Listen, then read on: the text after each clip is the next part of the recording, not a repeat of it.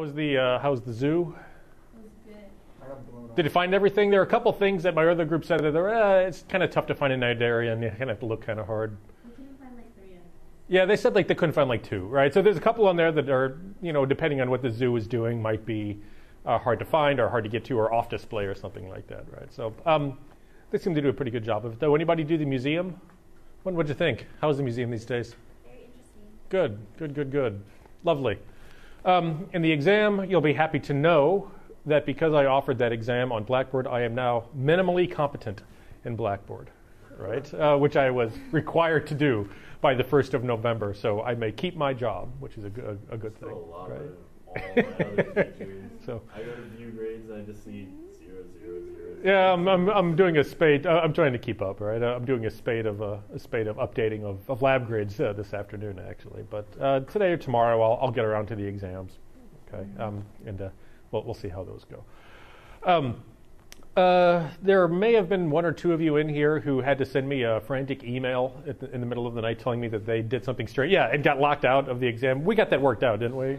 I was actually at work by the time I got the other email. Okay, so do we still need to have a conversation? Yes. Okay, so we'll have a conversation. Right? I had about 10 or 15. I got about 10 or 15 student emails while I was in Oregon, right? Saying I started up the exam and I pressed the backspace button or whatever, right? And it would kill the browser, or if you lost your internet for a fraction of a second, it killed the browser, right? And it locked you out, and you weren't able to complete the exam, right? So I would have to go back in, oftentimes in strange hours, because there's a 3-hour time difference anyway. Stranger hours for you than for me, as the case may be. And reset the exam, okay? So Blackboard is just absolutely not forgiving at all when it comes to taking those exams, right? So if there was any kind of weirdness like that, and if you had any kind of anxiety because you know that Blackboard is just not forgiving, apologize for that, right? But that's sort of the way that we kind of have to do things. If we don't do it that way, then I say you have 5 days to answer these questions at your leisure, which is just not so much of a exam as it is an exercise in looking things up in the book, right? So if I'm going to put these stringent time limits on it, like you have an hour and a half and all that kind of stuff, the least I can do is be a little bit forgiving when it comes to weird technological glitches. So hopefully we're able to come together with some sort of compromising situation. We'll talk after the exam, right? You're not up the creek or anything like that. We'll talk. You're not up the creek or anything like that. So there are still some other students in my other classes who still have yet to take it because of just epic fail of technology on a number of people's parts, to get this thing going. So, yeah. I mean, for the amount of money that we give Comcast and things like that, service should be a little more reliable than it is. I suffer with that myself, so I feel your pain, and I can be forgiving and accommodate the technology anyway. I had a couple of students who just didn't take it because they just didn't want to take it, and that's fine too, right? We all just kind of do what we're going to do, I think. So,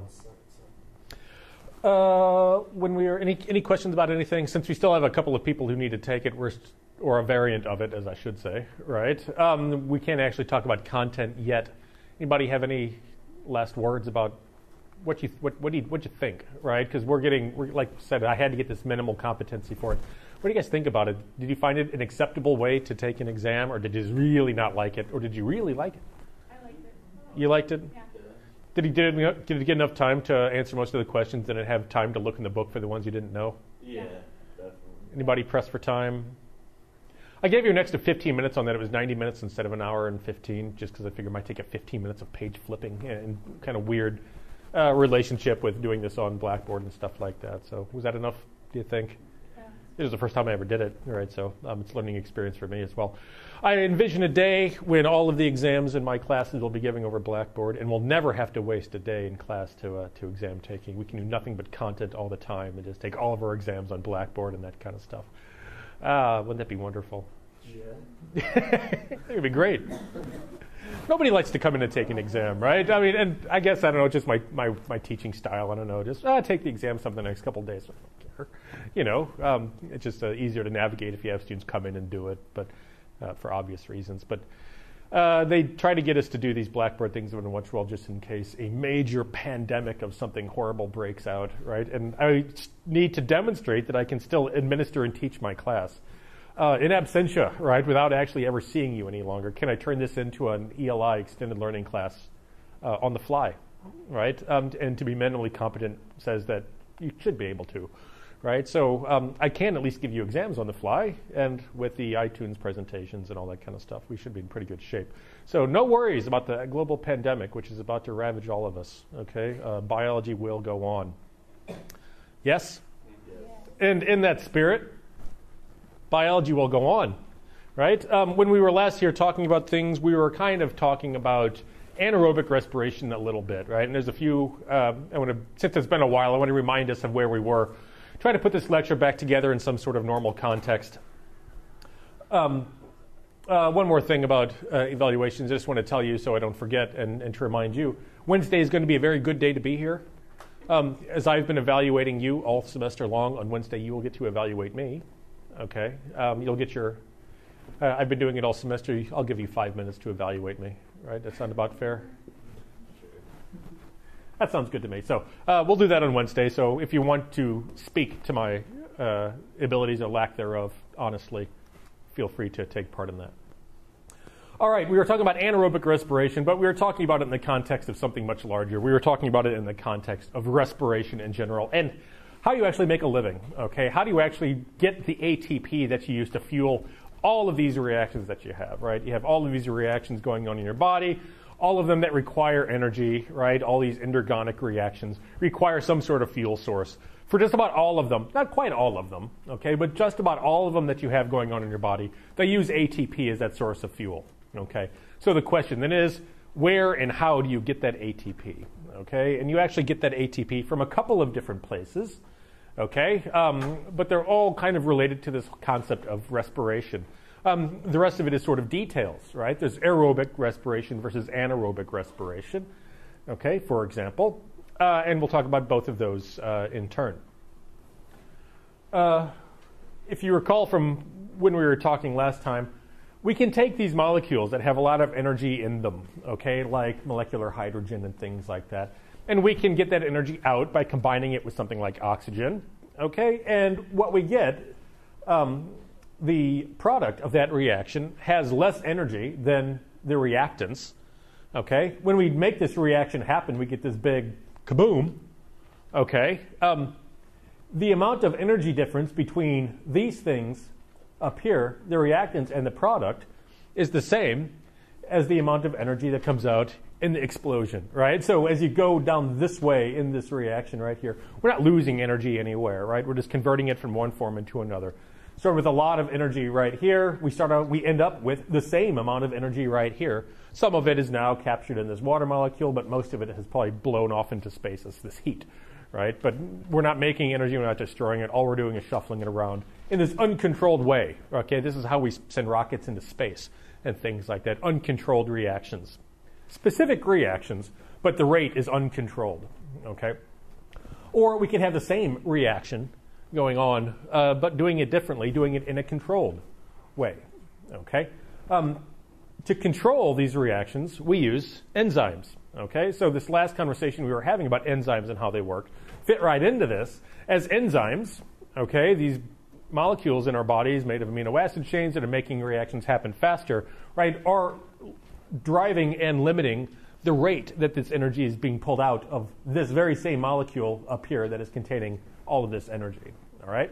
So instead of just combining it willy-nilly, so to speak, and letting the energy kind of blow off where it does, we're going to gradually deconstruct the molecule, okay, pull the electrons out, because that's where the energy is, in those covalent bonds, right? That's where the energy is. Gradually pull the energy out of the electrons and make them do work for us. In this case, make as much ATP as possible. So if we gradually pull that energy out, we can make it do more controlled work for us, capturing as much of that energy as we can and making ATP out of it. We're left with 2 hydrogen ions that we started with, 2 electrons that now have low energy, and some oxygen floating around out here in space, just like we had over there. We can put all of that back together again and end up with water molecule, the same thing we ended up with over here. So just like in this case, the amount of energy in here is the same as the amount of energy down here plus the energy of the explosion, right? The amount of energy up here is the same as the amount of energy down here plus the energy that we pulled out and did work with as we rolled the electrons down the staircase. Okay, so we're not destroying energy anywhere. We're just converting it from one form into another. Right? It's the exact same reaction with the exact same energetics associated with it. It's just two different ways of doing it. This one being enzyme mediated, and this one not, just driven through chemistry and physics. All right, so this is what we're going to be talking about today. Okay, how do you actually take these high energy molecules apart and gradually pull the energy out of them with the goal of making as much ATP as you can? Okay, that's the premise of today's lecture. Freddie, speak. I think you already did that. Yeah, I'm catching us up. Stay tuned. All right. So the beast that we're talking about in question here is the mitochondria. Okay, it's been a week and a half, Freddie. No, I'm just Right, that's, saying. raise your hand and say we already did that. All right, so this is the beast in question, right? Your mitochondria. This is not where all of respiration happens, right? This is where most of your respiration happens. If you're undergoing aerobic respiration, you are using your mitochondria to do so, okay?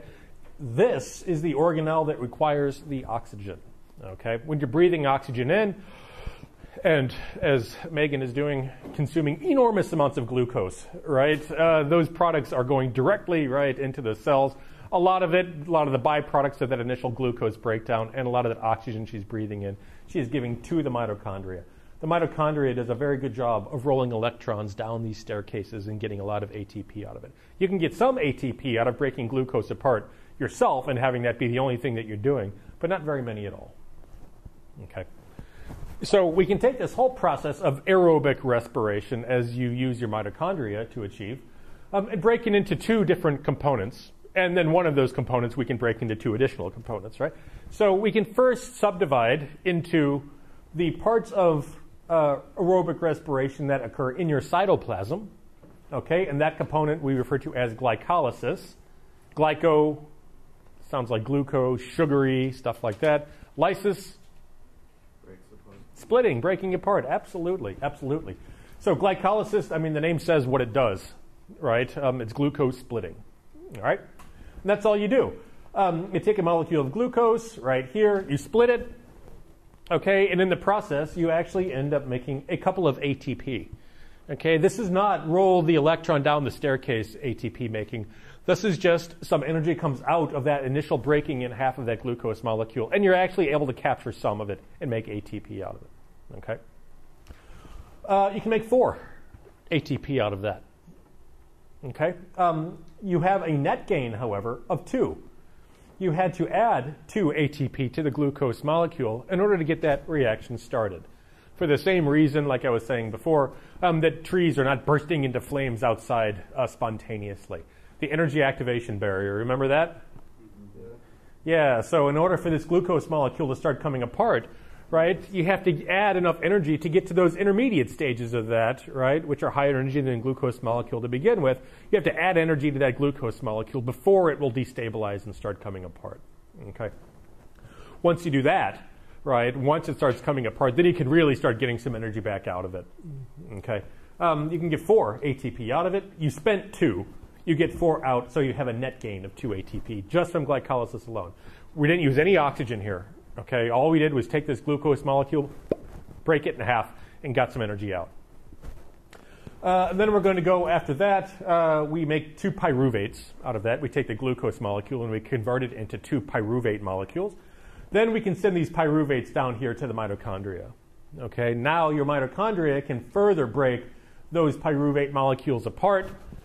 Okay, take those electrons out of those pyruvates, roll them down a staircase where it can make a lot of ATP out of it, and then use oxygen as an ultimate acceptor of those now low energy electrons. Okay, so all the part where you get the big ATP payoff, where you really use the oxygen, is down here in the mitochondria. And this mitochondrial process is a 2-stage process. The Krebs cycle, named after Dr. Krebs, who's the person who described this. It's also oftentimes referred to as a citric acid cycle as well. The first chemical intermediate here is citrate, okay, or citric acid. We usually just call it the Krebs cycle. And that's where you lose the carbon dioxide. So this is a 6-carbon molecule, right? This is a 6-carbon molecule. 1, 2, 3, 4, 5. This is a 6-carbon molecule. right? So 6 carbon go in, 6 carbon come out, right? So that CO2 that you're breathing out, okay, right? For every molecule of glucose that Megan is consuming, right, she's blowing out 6 molecules of carbon dioxide, right? You produce 2 of them right here. You produce 4 of them up here in the Krebs cycle. After you go through the Krebs cycle right here, that glucose molecule is completely deconstructed, okay? There's nothing left of it. All the high energy electrons have been extracted from it and are captured to be sent down to that staircase, right? So once you get past the Krebs cycle, there's nothing left of this glucose molecule, right? It's completely gone, completely gone.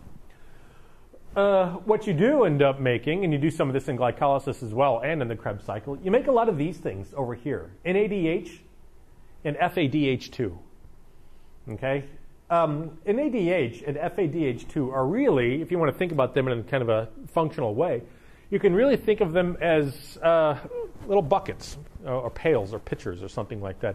Little buckets with a handle on it that you can use to carry around really high energy electrons, okay? Of course, you can't just carry an electron around. You have to carry it in a covalent bond, okay? So you'll take these really high energy electrons that you get from breaking these pyruvates apart. You'll capture them in this electron bucket, NAD and FAD, okay? And you'll then transport those electrons down here to this last 3rd stage, the electron transfer phosphorylation, or the electron transfer chain, as I usually just call it. And then you can pull the energy out of those electrons after you drop them off, ultimately combining it with oxygen and some hydrogen to make water and a lot of ATP. Okay? So there's the part of the reactions that are outside of the mitochondria and the parts of the reactions that are inside of the mitochondria. Okay? Once you get into the mitochondria, you have your Krebs cycle, okay, and this electron transfer chain. That's how you do it. Okay? Now, if you cut off all the oxygen to your body, you can still do this. Okay, there's no oxygen required for this phase of this process. You're not going to last very long, right? You're big, you're multicellular, you're warm-blooded, all this other kind of stuff that's expensive, right? You need just about every one of these 32 plus 2 plus 2 ATPs that you can get. You use all 36 of these things, okay? Anybody walk up any stairs today? Did you get out of breath? You know, I mean, we lose it when we walk upstairs, right? We're on the edge, as it is, of energy expenditure, right? We're using every bit of these 32 ATPs that we make on any given day, all right? You need all of those, right? And if you're not providing oxygen to your body, you're cutting out this entire bottom part of this reaction series down here. You're only doing this. You're only making 2 ATP for every molecule of glucose, which is fine. It's just not enough to keep you alive, right? If you lived very, very cheaply, okay, you could live on that alone. If you were an anaerobic bacteria, for example, that would be enough. That would be enough, but you're not. You keep your body unnecessarily warm, and you're big, and you're complex, and your DNA is huge, and all this other kind of stuff, right? So it's expensive. You use every one of these ATPs that you make, usually. All right. So we'll go through each one of these stages in a little bit of detail. I just want to give you a slightly abbreviated introduction to these two. This is about where we wrapped up last time, I think. Introduction to these 2 buckets, these 2 energy carriers, these 2 electron carriers. This is NAD. It has a little plus sign on it right there. There's a slight positive charge on this molecule, and it's up here in this region of the molecule. What we're going to do, if we want to make this big thing over here carry some electrons, okay, what we want to do is attach them somewhere onto this molecule in a covalent bond. We have a double bond right here. We could break this double bond right there, and we could bond another hydrogen to it. And we do so, okay? So we've gone from this, up here on this side, to adding this other hydrogen up here, making another covalent bond. When we make that other covalent bond, what bridges that covalent bond is the sharing of electrons, right? So these are those nice high-energy electrons that we grabbed off of that pyruvate molecule when we were breaking it apart. Okay? So we're making a covalent bond right here. We go from this to that when we're carrying that electron. So when it's NAD with the positive charge on it, it's not carrying an electron that has high energy that we can use. In the form of NADH, then it is. Okay? And that electron is bridging that gap between the D and the H, so to speak. Okay? If you add an electron to something, you say that it is reduced. Okay? So I have an electron up here somewhere, don't I? Let me find one. Here we go. An electron. Okay? I'm going to give this electron to you. You have now been reduced. Okay? If that electron had a lot of energy into it, right, you would take that electron and you could carry it off to the staircase, okay, and roll that electron down the hill and get a lot of energy out.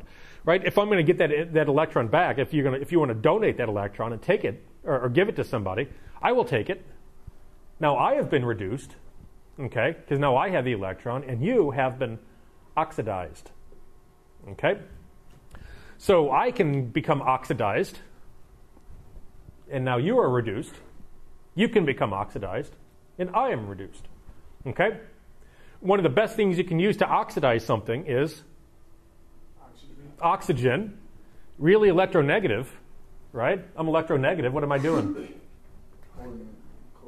Yeah, I'm constantly pulling that electron away from things. So oxygen is a good oxidizer, right? So to speak, right? It's not, other things can be good oxidizers as well. Nitrogen is a pretty good oxidizer, right? Anything that can pull an electron away from something else is going to be a pretty good oxidizer. Anything that pushes electrons off into something else is going to be a very good reducer, okay? So like elemental sodium is an excellent reducer. It's always shoving those electrons off into other things and destabilizing them and making them explode and things like that, okay? So what we want to do, we want to take our NAD molecule and we would like to go ahead and reduce it. We would like to go ahead and put an electron onto it, okay? And we get one of those high energy molecules and we reduce it into this. Then eventually we want to oxidize it and get that electron back off, right? And we do so ultimately using oxygen as the ultimate oxidizer and bring it back over into this state, right? So when it's carrying the high energy electron, you have NADH. When it's not carrying it, it's NAD. Here's the other one that you use. You don't use it as much, though, okay? This one right here, FADH2, right? It has a couple other names that you might recognize, like riboflavin, which if you look at the back of your Cheerios box, okay, a lot of things have riboflavin. I bet that has riboflavin in it, Megan. Do you think? Probably. It probably does, right? I'm sure it does. Or vitamin B2 is the same thing, okay, as this. People oftentimes will talk about vitamin B shots really giving you these big energy boosts and things like that. They're very good. You use them as high energy electron carriers, so it stands to reason that might be a relationship there between the two. Speak. I know exactly what you're talking about. I know why. The whole chemical thing they went over in my class last year. Isn't it B12? All the B vitamins are kind of doing that kind of thing. The B6s, the B12s, the B2s, right? The specific B2, right, is this electron carrier, right, that you use specifically for this. The B6, the B12, those are doing other things, right? B is just electron carrier. B is a class. I don't know what a B actually is, right? I have to look at the other Bs and see how they compare, right? This is specifically B2, right? And this is the only one you use. So I suspect B6 and B12 might be doing other things, right? They might be related, right? B2 is that, right there. But we can look at this as well and see where the electrons are being carried, right? They're in the middle of this nitrogen-carbon arrangement right there. Here's a double bond we can break. Here's a double bond we can break, right? We can go ahead and break those bonds and attach hydrogens onto the nitrogens. Now, what's interesting about these electrons that we're carrying here, they don't actually contain as much usable energy as the ones in NADH. Okay, so ultimately, I guess in order to tell you what I mean by this, I can just explain what the ultimate fate of these things is going to be. When you drop an electron from NADH into that staircase, you can make 3 ATP from every electron that you drop off. Okay, when you do that from FADH2, you can only make 2 ATP out of it. Right, those electrons just don't carry the potential energy oomph, right, of the electrons in NADH. You can vary the amount of energy in an electron, and these have less. Okay, so it stands to reason then that if these have less energy to start with, you're not going to be able to make as much ATP out of them. Now, when you have electrons of this energy level, okay, it's not that you don't drop them off and make NADH out of them. You can't. Okay, that bond to carry that electron in NADH has a very specific amount of energy associated with it. And if that electron you're trying to drop off does not have that much energy, as much as you might want to, you cannot make that NADH molecule out of it. The electron just doesn't have the energy to make up the difference. So you have this kind of secondary lower energy carrier, FAD, okay, which can accept those lower energy electrons. But I guess it's an efficiency thing, right? It's not that, well, and some left over, so we go ahead and pitch the leftovers, right? We have some energy left over that we can't make NADH out of. We can go ahead and come up with some sort of secondary thing. It's like taking leftovers and put them in a little Tupperware container and carrying them to the electron transfer chain, as opposed to the whole turkey, so to speak, right? Less energy in them, but you can still get ATP out of it. You use a lot of your ATP. It's a good thing to do. All right. Both of these, these kind of big, ridiculously, seemingly overly complex molecules. I mean, this is still part of it down here as well. We just kind of, whatever, just because we're so far away from the business end of it, right? We don't really have to pay too much attention to it. Big, complex molecules, right? Big, complex things. What we really are interested in is attaching hydrogen ions up here to the top. All right. Okay, so we'll start with glycolysis and work our way through, talking about the ultimate fates of things. Here we have our six carbon glucose molecule, right? 1, 2, 3, 4, 5, 6. Here is where we add our first ATP, and this is where we add the second. Okay. Once we add those two ATPs, the molecule will spontaneously blow apart, right, into two PGALs. Okay, so when we talk about that energy activation barrier and things like that, here's the energy that we have to add in order to get that glucose molecule to go over that energy activation barrier and start to come apart. Once it does, then we can start getting a lot of the energy out. Okay, so here we have our 1, 2, 3, 4 ATP that we're able to get out of glycolysis, okay, of that stage. And we also have 2 in ADH. Okay, so we actually are, just from breaking that apart on that first order, no oxygen used yet, just from breaking that glucose molecule apart, we actually are able to grab a couple of high energy electrons out of that and store them in our electron carriers. Okay. Now, the interesting thing about this part of this reaction up here, going back and forth, or I should say going forward from PGAL to 1,3-bisphosphoglycerate, okay, requires you have PGAL around, obviously, right? It also requires that you have NAD around, okay? If you want to make this reaction progress in this direction, you have to have that. You have to have the NAD. If you don't provide the NAD, it's not that you can have this happen and you just don't make any NADH out of it. If you don't have the NAD, this reaction cannot progress. Okay? From back in this earlier slide, where is your NAD replenished? It's all the way down here, right? When you drop those electrons off on the electron transfer chain, then you're going to be producing your hydrogen ions again, and you're going to be producing a lot of NAD, which you're then going to recycle back up here to glycolysis. Okay? If you're not doing this because you don't have any oxygen around, you are eventually going to start running out of NAD. Okay? Because you're not replenishing with anything, you're just making more and more and more NADH. If you run out of, and that would be a good thing, right? If you don't have the NAD and this reaction doesn't progress forward, how many ATPs do you make? If you don't have NAD around, how many do you make? None, right? You make the ATP down here.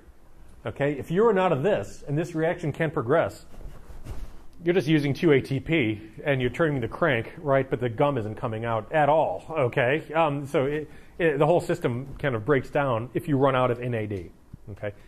But if you're going to be an anaerobic respirer and not use mitochondria, not use oxygen, right? You keep using this NAD, but you don't use any of the conventional mitochondrial ways of replenishing that NAD, right? And if you don't do that, then you don't make any ATP, and your existence will come to an abrupt and screeching halt. More abrupt than you can imagine. All right? So we need to come up with a way to replenish the NAD if we're going to be an anaerobic respirer. Oh dear, what's going on now? My goodness, what did I do? But, stay with me here.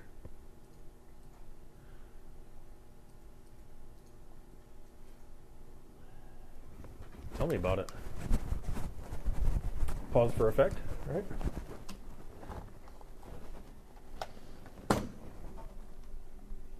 Let me go old school here. All right. Okay. So again, to compare aerobic and anaerobic respiration, for the anaerobic pathways, right, we're not using mitochondria. We're starting glycolysis in the cytoplasm, and we're leaving all the reactions in the cytoplasm. We're not using any mitochondria at all or anything like that. Or if we have aerobic respiration, we can go ahead and start these reactions in the cytoplasm, right? But we're going to finish them in the mitochondria. Okay, so eventually, if we want to be an aerobic respire, we're going to do the same glycolytic things, right? We're just going to take the end products of glycolysis, the pyruvate, and we're going to give them to the mitochondria, right? If we're an anaerobic respire, we're going to take that pyruvate and we're going to do something else with it instead. Okay, where's the energy, right? How much have we lost? How much have we moved around, or how much have we transferred? If we just go ahead and make pyruvate out of glycolysis, we make 4 ATP. Right? If we give that pyruvate to the mitochondria, then we make 32 more, right? So there's still a lot of energy left in that pyruvate, okay? And if you're an anaerobic respirer, you're just not getting it. You could. You're just choosing not to, for whatever reasons. Got that. All right. So to briefly summarize the beginnings of these fermentation processes, anaerobic respiration, you start with glycolysis. Okay, that's always going to be where you start, and it's really never going to vary that much. All right. You don't break the glucose down into carbon dioxide and water. You just break the glucose down into pyruvate. Okay, and you don't go any farther than that until you start doing strange things to replenish NAD. Okay, you only get the 2 net yield out of it. Okay, you get 4 out, but you had to spend 2 to make the reaction happen, so you get a net gain of 2. And everything that happens after that, if you are an anaerobic respirer, so I'm just talking about the anaerobic respiration, right? The steps that follow that making that pyruvate only serve to regenerate NAD. Because if you don't regenerate the NAD, that reaction is not going to progress and you're not going to make any ATP at all. Okay? So we can briefly look at the variety of life on Earth, and we can see a couple of major ways that organisms replenish NAD, okay, that are anaerobic respirers. Okay. One of the ways to do it is ethanol production, fermentation of alcohol. I saw that look, right? It was the eek, don't change the slide yet, right? While you're finishing writing these things that are on the slide, I can tell you a brief story, and I think Robert can probably commiserate with this. Both Robert and I probably have a bit of lactic acid buildup on our muscles right now. Right, Robert ran the Marine Corps Marathon yesterday, which puts my 5K that I ran on Saturday to shame, right? And I'm not ashamed to admit that. But I don't know, Robert's far more fit than I am, right? And I was suffering pretty badly yesterday.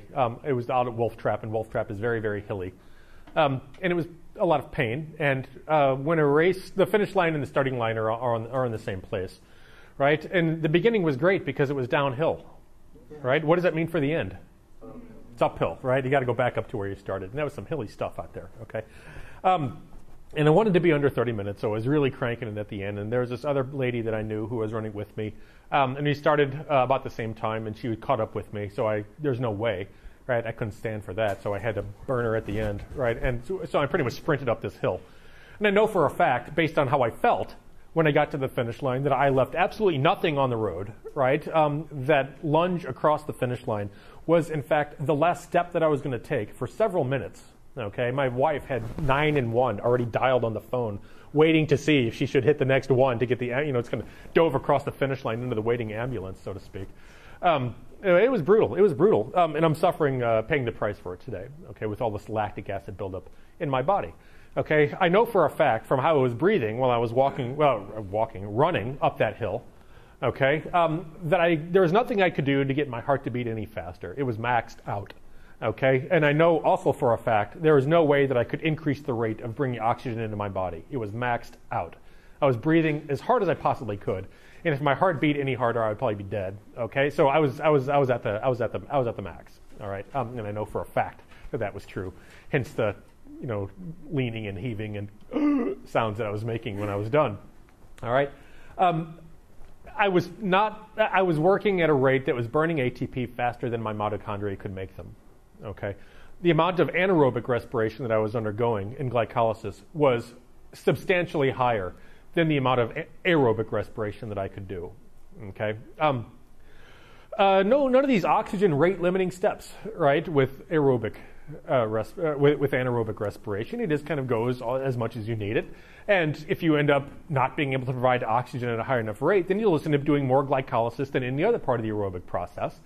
Okay, and I ended up with an enormous amount of pyruvate in my muscles, and I ended up with an enormous amount, okay, of NADH in my muscles, building up at a rate faster than my mitochondria could use them.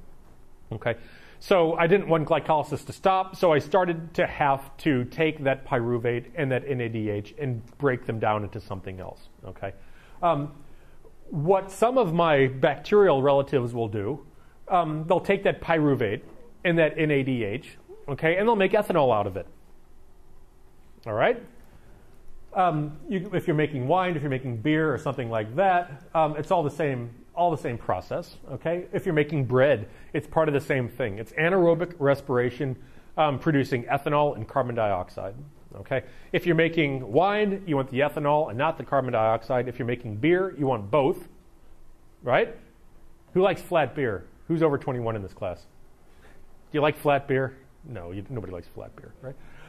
Or if you're making bread, you're not so interested in the ethanol. You want the CO2 for the dough to rise. You know, no matter which way you do it, you get all of it, right? You get both the ethanol and the CO2 all the time. So in this case, I want the bread to rise, and all that is fine, right? But I'm producing a substantial amount of ethanol in the process. Most of it, burns off in the 450-degree oven when we cook it.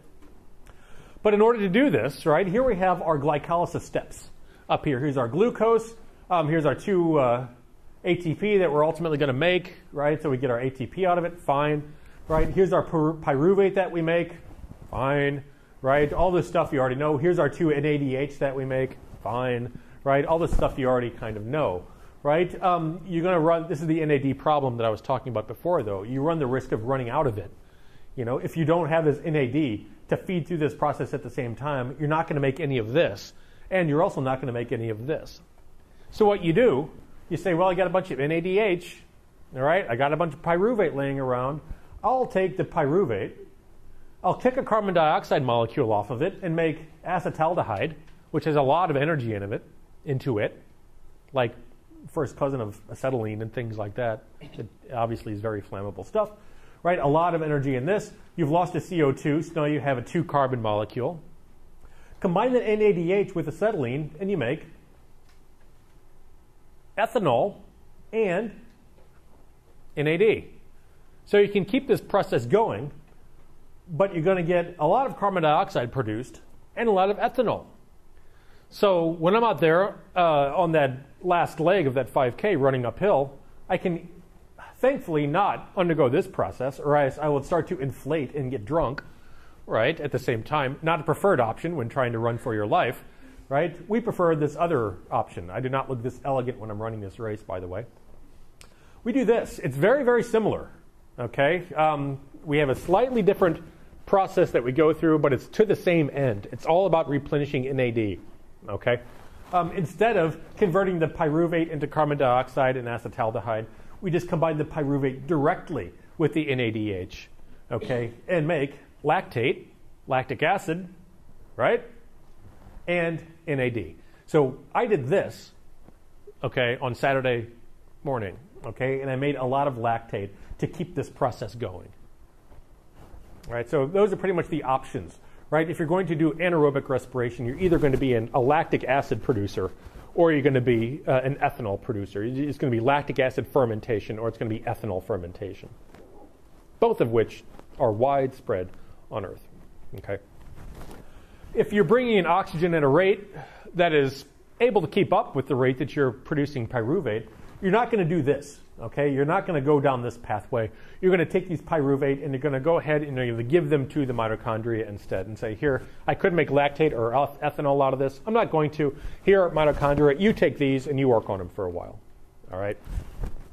And mitochondria says, cool, I can do that. Do you have any oxygen? And you say, okay, here you go. I have oxygen. And then it says, okay, we're good. All right?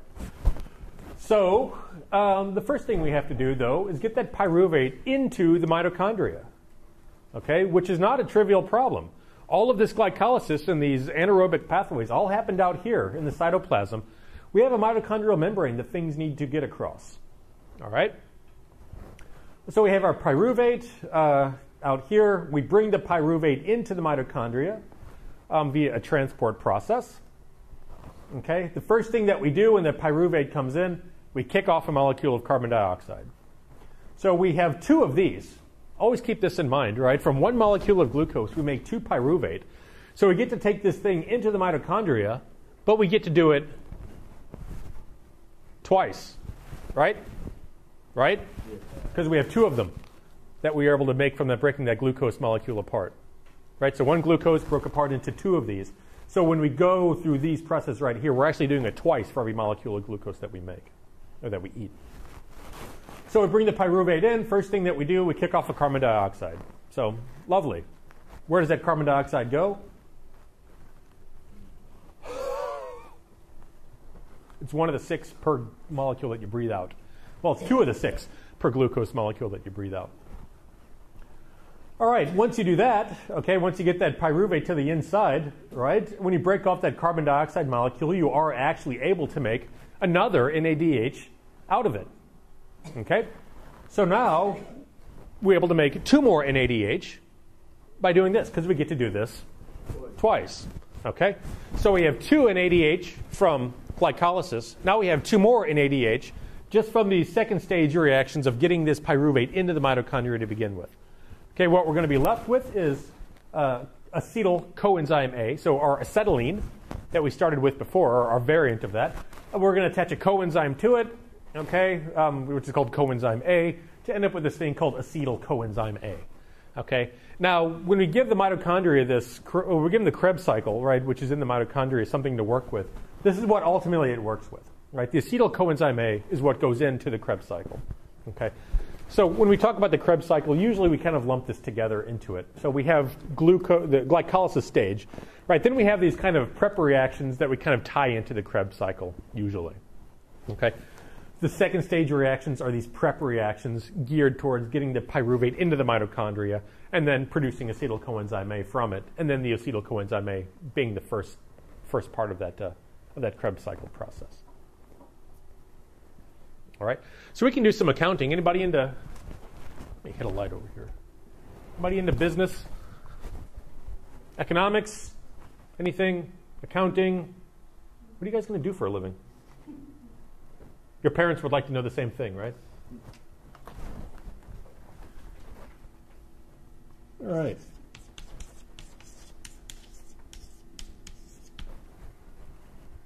I can do this. Would you prefer the overhead? This is okay. That's why there's 3.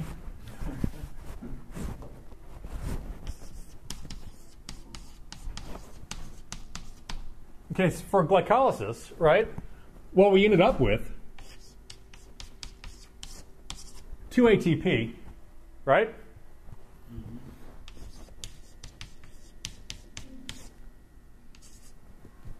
Two NADH, right?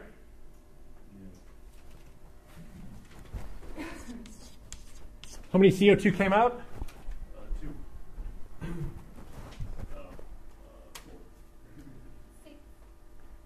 8? Anybody? 8? No CO2 comes out in glycolysis, right? No. Right? That's what happens first. What happens second, right? These preparation reactions, right? Once we decide to go down that aerobic pathway. With the prep reactions, we're going to make how many ATP?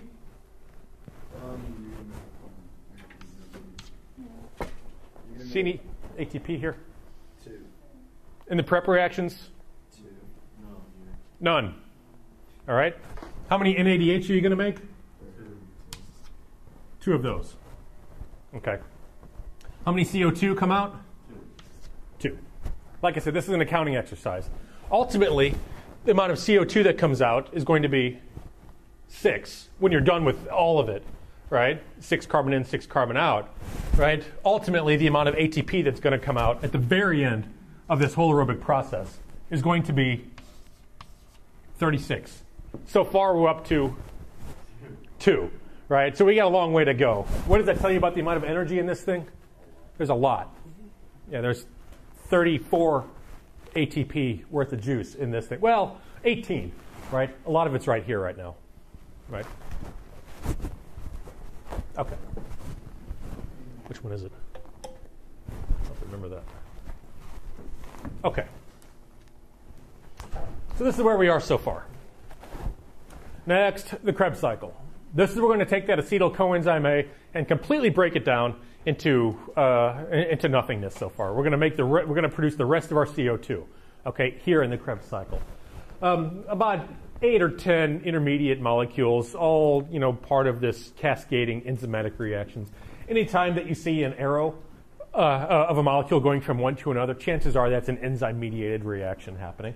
Right? We start with acetyl coenzyme A, we combine it with oxyl acetate and make citrate, which is why it's sometimes called the citric acid cycle.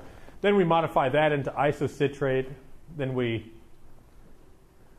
modify that into alpha-ketoglutarate. Then we modify that into succinyl coenzyme A, right? And we kind of go around this circle, right? Ultimately ending up with oxaloacetate again, which we can combine with more acetyl coenzyme A and have the process keep going around in this circle.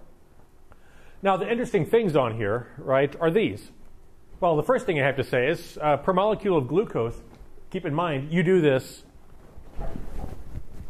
twice, right? You make ultimately 2 acetyl coenzyme A for each glycolysis, so you get to go around the around the Krebs cycle twice for every molecule of glucose. So here you produce a carbon dioxide, right? Here you produce a carbon dioxide, and you do that twice. So we already have 2, 3, 4, 5, 6. We're done with carbon. Okay? The molecule of glucose is completely deconstructed. Here we make an NADH. Here we make an NADH. Here we make an NADH. Okay? And here we make an FADH2.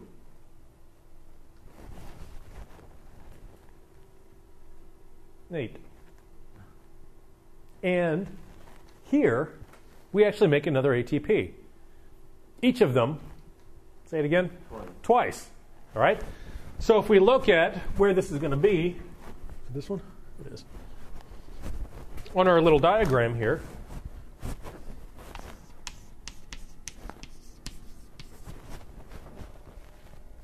making sure the screen isn't. The Krebs cycle, we make how many ATP? How many times? Twice, right?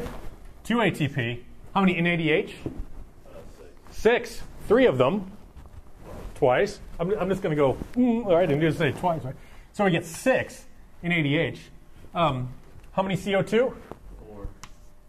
We're not done yet. We have something else interesting going on here, right? We finally have FADH2 business. None there. None there. And we make 2 of them in the Krebs cycle. And then that's it, right? Our molecule is completely gone. If we're going to get any molecule out of glucose, any energy out of glucose at all, it's out. Okay. So what are we left with? Where's all of our energy? We got 4 ATPs worth. Cool. We have 6, 7, 8. We have 10 NADHs worth, and we have 2 FADH2s worth. Okay. That's where the energy now is. So we need to take that, and that, roll it down that enzymatic staircase in that controlled reaction, and make a lot of ATP for us. Okay? That's our objective. That is where the energy now is. Well, sort of, right? I'm going to irritate you with something just because I know you like a good challenge. Yeah, I know. You can thank me later. And for this, I actually am going to use the overhead just because I'm kind of quickly running out of chalk space. You're going to love this. You thought enzymes were a headache. Oh, yeah. It even looks academic, doesn't it?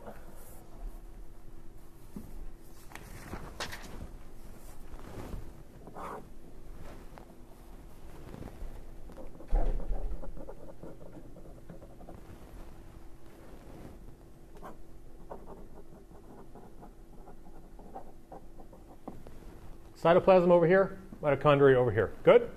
Yep. Excellent. Glycolysis is happening out here, right? Yeah? Yep.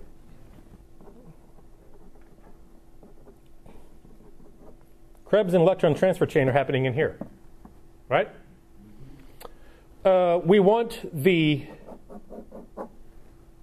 NADH to go down our little staircase, right? We want those electrons to go down that staircase and make a lot of ATP, right? Yep. We do, okay. So with glycolysis, we actually do make some NADH, don't we? Glycolysis to NADH. So if the NADH is over here from glycolysis, we can either anaerobically respire that, okay? Downside being that you make a lot of lactic acid, and that's not necessarily ideal for how you're going to feel tomorrow. Or ideally, we can take this and bring it into the electron transfer chain, right? We just did all of this, okay, inside of the mitochondria, right? Okay, so where's the concentration of NADH the highest on this diagram? Is it out here, or is it higher out here? You're absolutely right, right? There's a lot of NADH in here. That's what your mitochondria is doing in that Krebs cycle. It's making a lot of NADH. We want to get this NADH from the cytoplasm into the mitochondria. Is there a problem? There's obviously a problem. Well, the double membrane doesn't make it easy, right? Is there another physical problem? How much NADH is out here? 1. How much NADH is in here? Yeah, we got a concentration gradient, don't we? Uh-oh. So if we want to take this thing and cram it in there, what do we have to do? We got to lose some energy, right? We got to move some energy around, right? We can't just take this thing and shove it in there for free, right? We're building a concentration gradient even higher than it was. We're trying to push this NADH uphill, okay? What would be a stupid way to do it is to take ATP and do that, right? You're making ATP so you can bring NADH in, so you can make more ATP. So you can make, it's kind of, that sort of ends up being molecules moving around pointlessly is what it ends up in, and you don't really end up making any progress, right? So that's not necessarily the ideal thing to do. Active transport is going to be used, but it's not going to be done using ATP, right?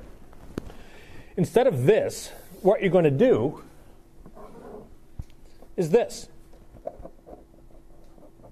You have the NAD out here, NADH out here.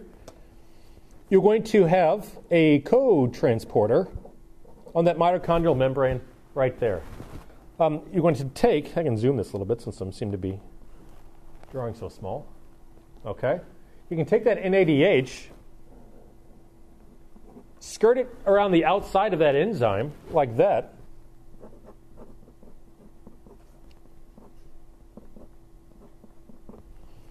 Dump off the electron. Okay?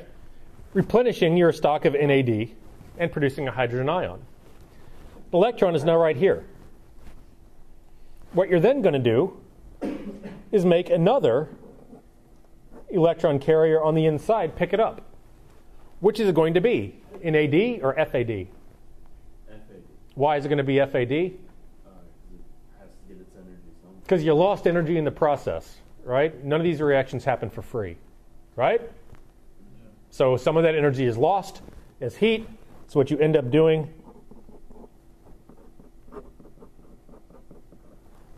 is that you sort of arrange a swap, right? It's a dumb idea to use ATP, but you already have a high energy molecule anyway. You can pass that electron off onto that carrier, right? Destroying your NADH, right, and making NAD out of it. And at the same time, pulling that electron to the inside, not having as much energy as you started with, not being able to reconstitute the NAD on the inside, right? But you are actually able to have enough energy left in the electron to make a molecule of FADH2 out of it internally. So what we're going to say is, could you hit that front light for me right there? This NADH right here, okay, we are going to treat it like an FADH2. We're going to convert it into this. So ultimately, what we're going to end up with at the electron transfer chain is going to be 8 molecules of NADH and 4 molecules of FADH2. We're taking these two NADH from glycolysis, and we're making FADH2 out of it as we move it into the mitochondria. So that takes us from 10 and 2, okay, to 8 and 4 when it comes to what we're actually sending down that staircase in the electron transfer chain. What do you think? Details, right? Details, but good ones. Oh man, what did I do? Oh, okay. Having technological issues today.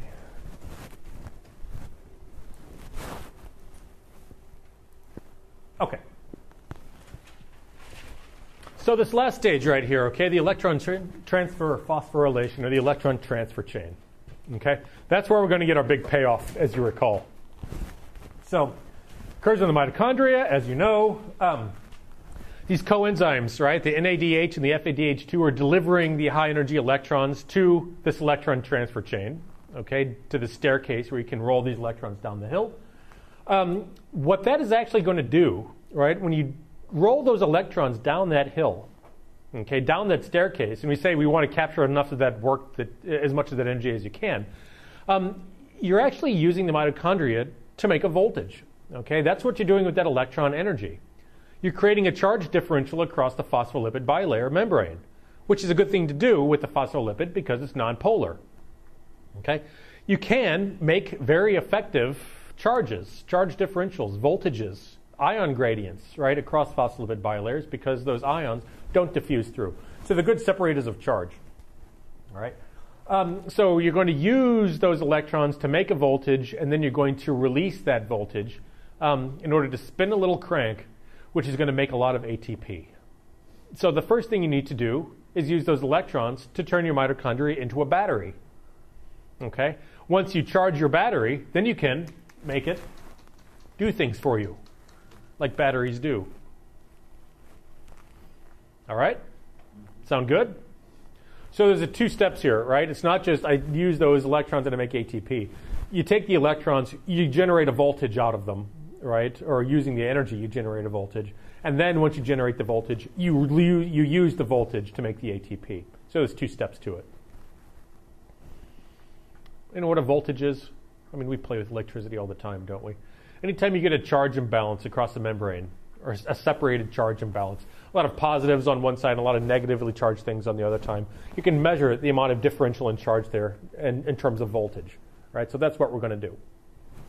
And this is where the mitochondria's double membrane comes in handy, because we're going to use one of those extra membranes to separate our charges, which is going to be good. Okay. Great. This process of making a voltage and then releasing it is referred to as chemiosmosis. We're not osmoting water in the strict sense, as we were talking about before.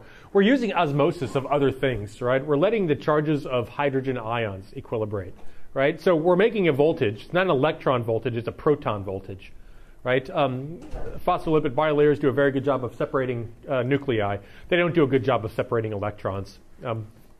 They don't cope well with particle wave duality, so to speak.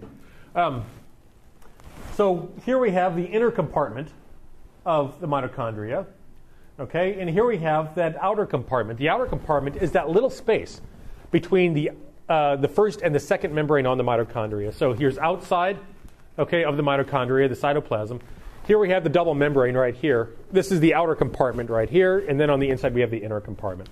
So what we're going to do, we're going to sequester a lot of our hydrogen ions in that outer compartment, okay, and get a buildup of charge in that outer compartment. Then we're going to let those hydrogen ions diffuse through a passive transporter, okay, which is called ATP synthase, which that flow of those hydrogen ions as they are diffusing across that membrane are going to spin the thing around in a circle, right, and it's going to take a phosphate group and it's going to smack it onto an ADP and make ATP out of it. So it's almost kinetic energy that we're making, right, that is literally shoving that ADP and that phosphate together again to make ATP. It's called chemiosmosis. So once you build that voltage, you're just letting the hydrogen ions diffuse, okay? And they're diffusing through a very specific and allowed hole, right, which is turning a crank to make ATP. It's kind of neat. So here we have our series of electrons that were, our series of enzymes that we're referring to as the electron transfer chain, right? It's a series of enzymes all just kind of stacked up together in a row.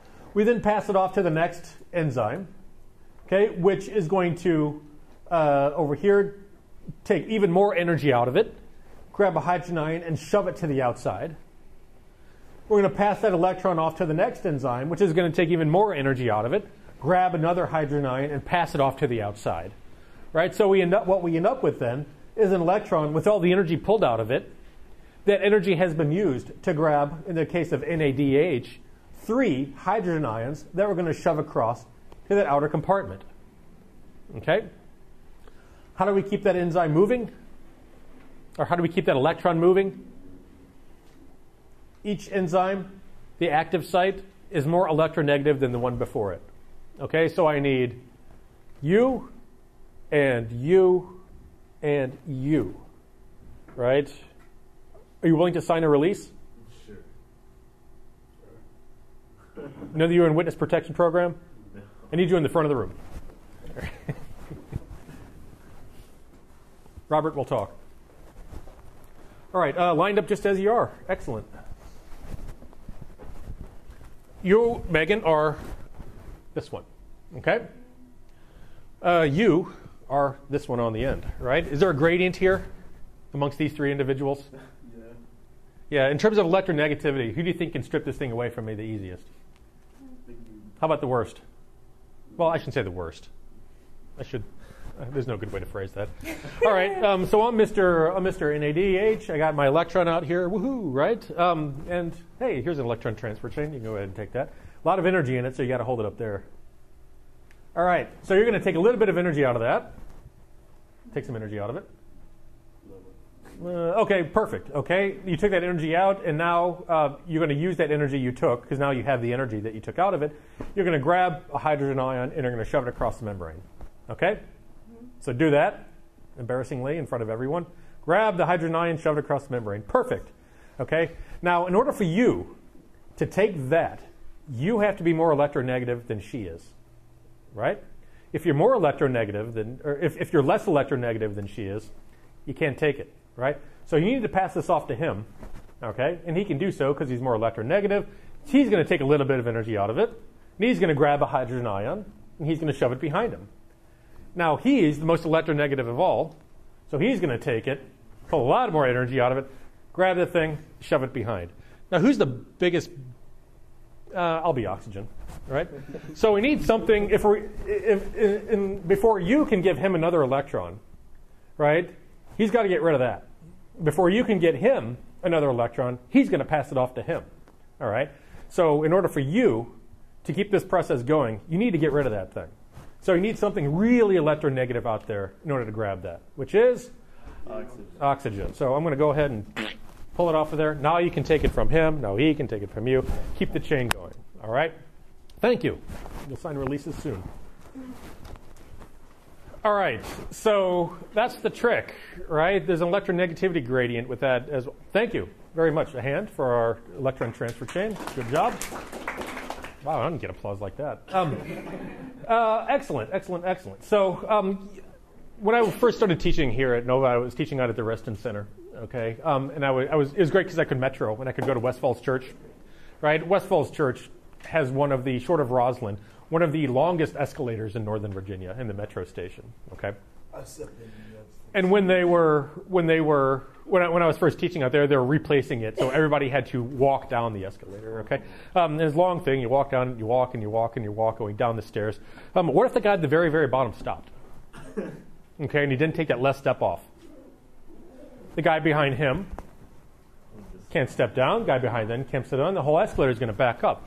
So you need a really big, beefy metro guy to stand at the bottom of that escalator and physically removing that less person from the metro escalator. Okay, the electron transfer chain works the exact same way.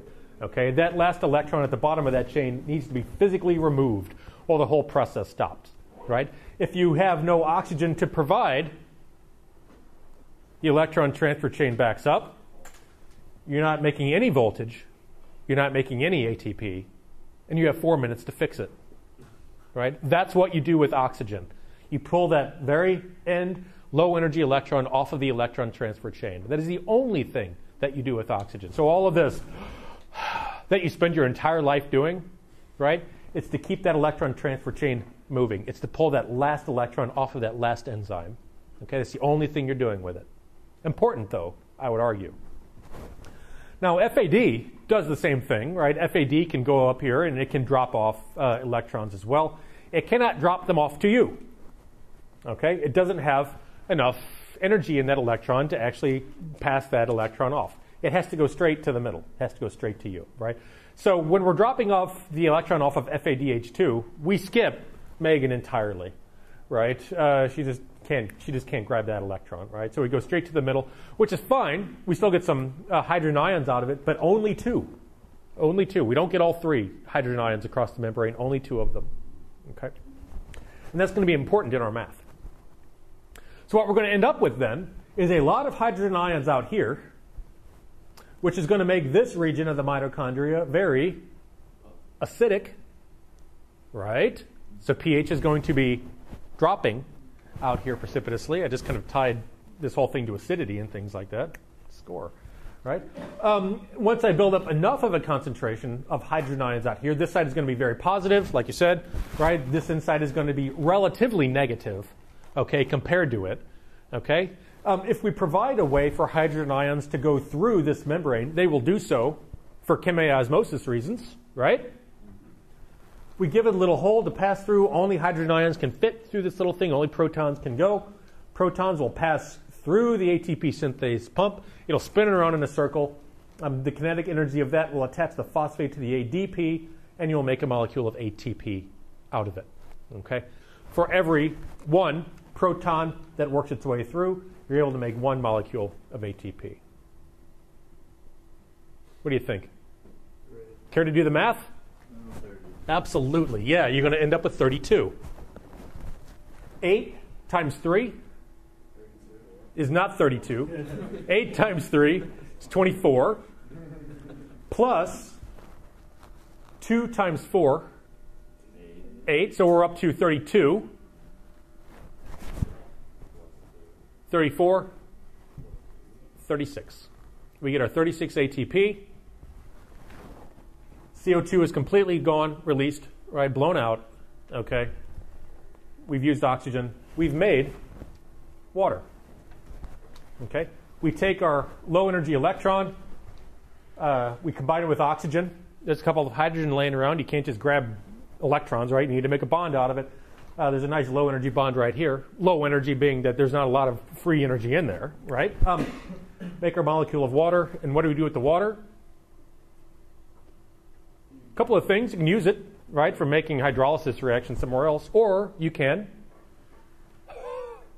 breathe it out, right? So when it's really cold outside, you can breathe on a window. What comes out? Carbon dioxide and water, right? That's not just spit you're breathing out, right? That is a byproduct of aerobic respiration, water. So when you burn a log, you get carbon dioxide and water vapor, right? When you combust glucose in your body, you get carbon dioxide and water. I mean, it's a bonfire, right? It's the exact same chemistry as a bonfire, as a barbecue, right? Going on inside of you in a very controlled way as opposed to an uncontrolled way, which is good for cooking steak, right? But bad for keeping you alive, right? In this case, instead of just converting all of it into heat energy and making a lot of heat out of it to cook something, right? Instead of that, we are taking what would be the same chemical amount of heat coming out of it, but we're trying to capture as much of it as we can in ATP. So how much is it? We skip ahead to a money shot right here.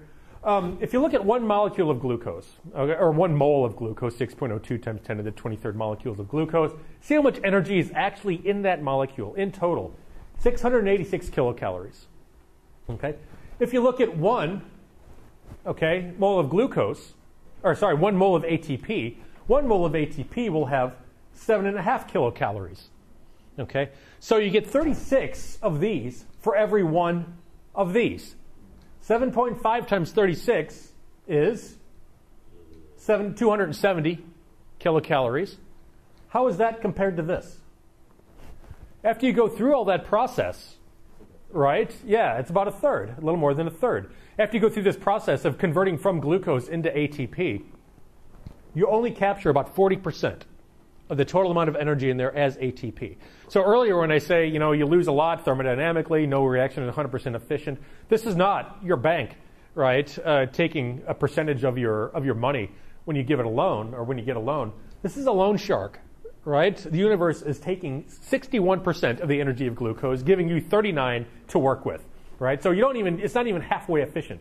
And by the way, just so you want to compare, this is still more efficient than your car, okay, when you burn gasoline. So yeah, at the most, it's in the mid-teens, right? It's still far more efficient than your car. Wait till we get to photosynthesis. You want to talk about inefficiency?